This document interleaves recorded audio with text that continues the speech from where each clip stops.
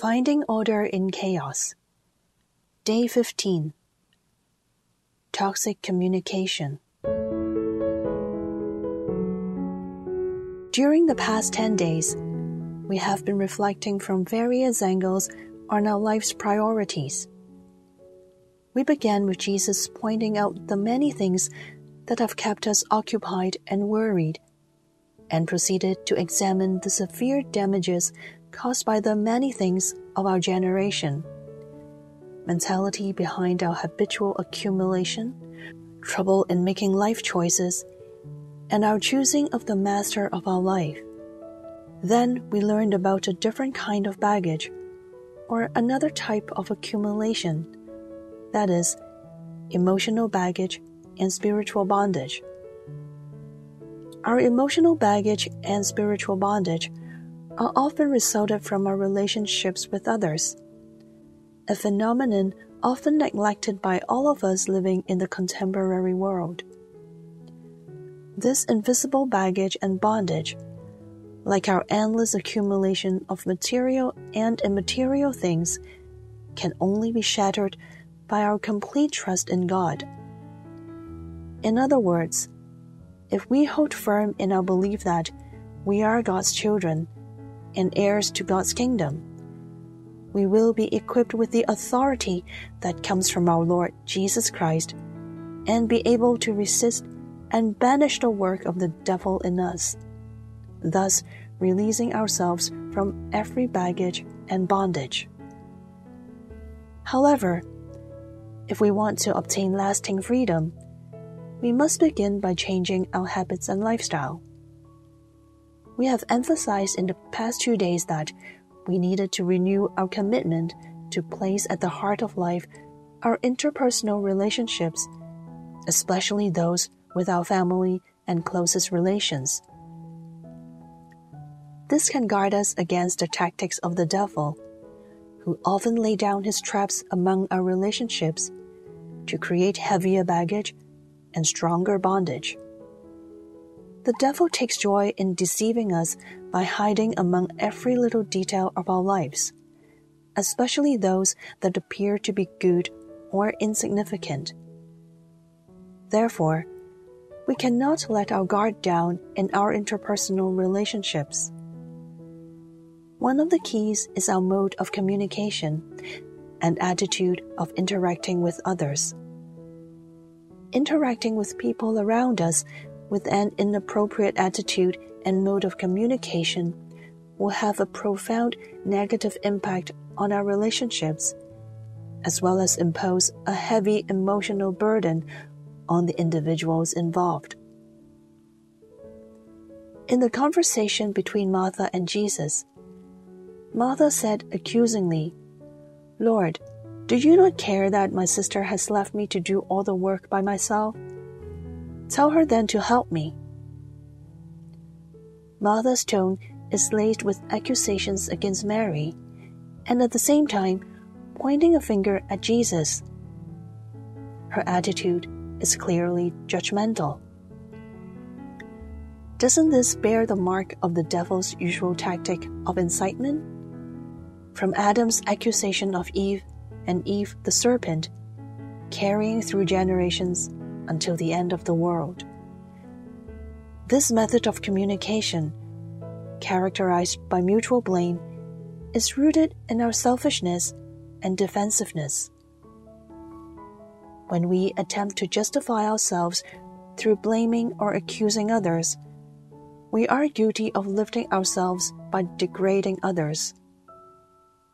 In more serious situations, the accuser may even attempt to denigrate others in order to inflate his or her reputation. Though such accusatory behaviors have a wide range of degrees of severity, all of them are manifestations of our self-centeredness and negligence of the needs and feelings of others, all of which are reprimanded by Jesus. Let's not become the accuser by first learning from our Father's mercy and compassion that doesn't judge nor condemn. Otherwise, We may never be able to get out of the bind, even if we invest a lot of time and sweat into our interpersonal relationships. We may actually aggravate the situation. In the Gospel of Luke, chapter 6, verses 36 to 38, Jesus said, "Be merciful, just as your Father is merciful. Do not judge, and you will not be judged. Do not condemn, and you will not be condemned. Forgive, and you will be forgiven. Give, and it will be given to you. A good measure, pressed down, shaken together, running over, will be put into your lap. For the measure you give will be the measure you get back." May we let the face of our merciful and gracious Father shine through us in all our interactions and relationships with others. Saint Teresa of Calcutta once said, "If you judge people, you have no time to love them."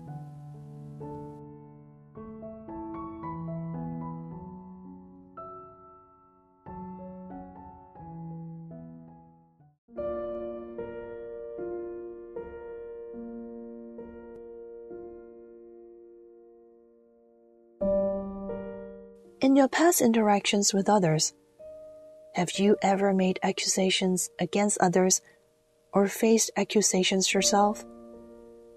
How did that end? How did that make you feel?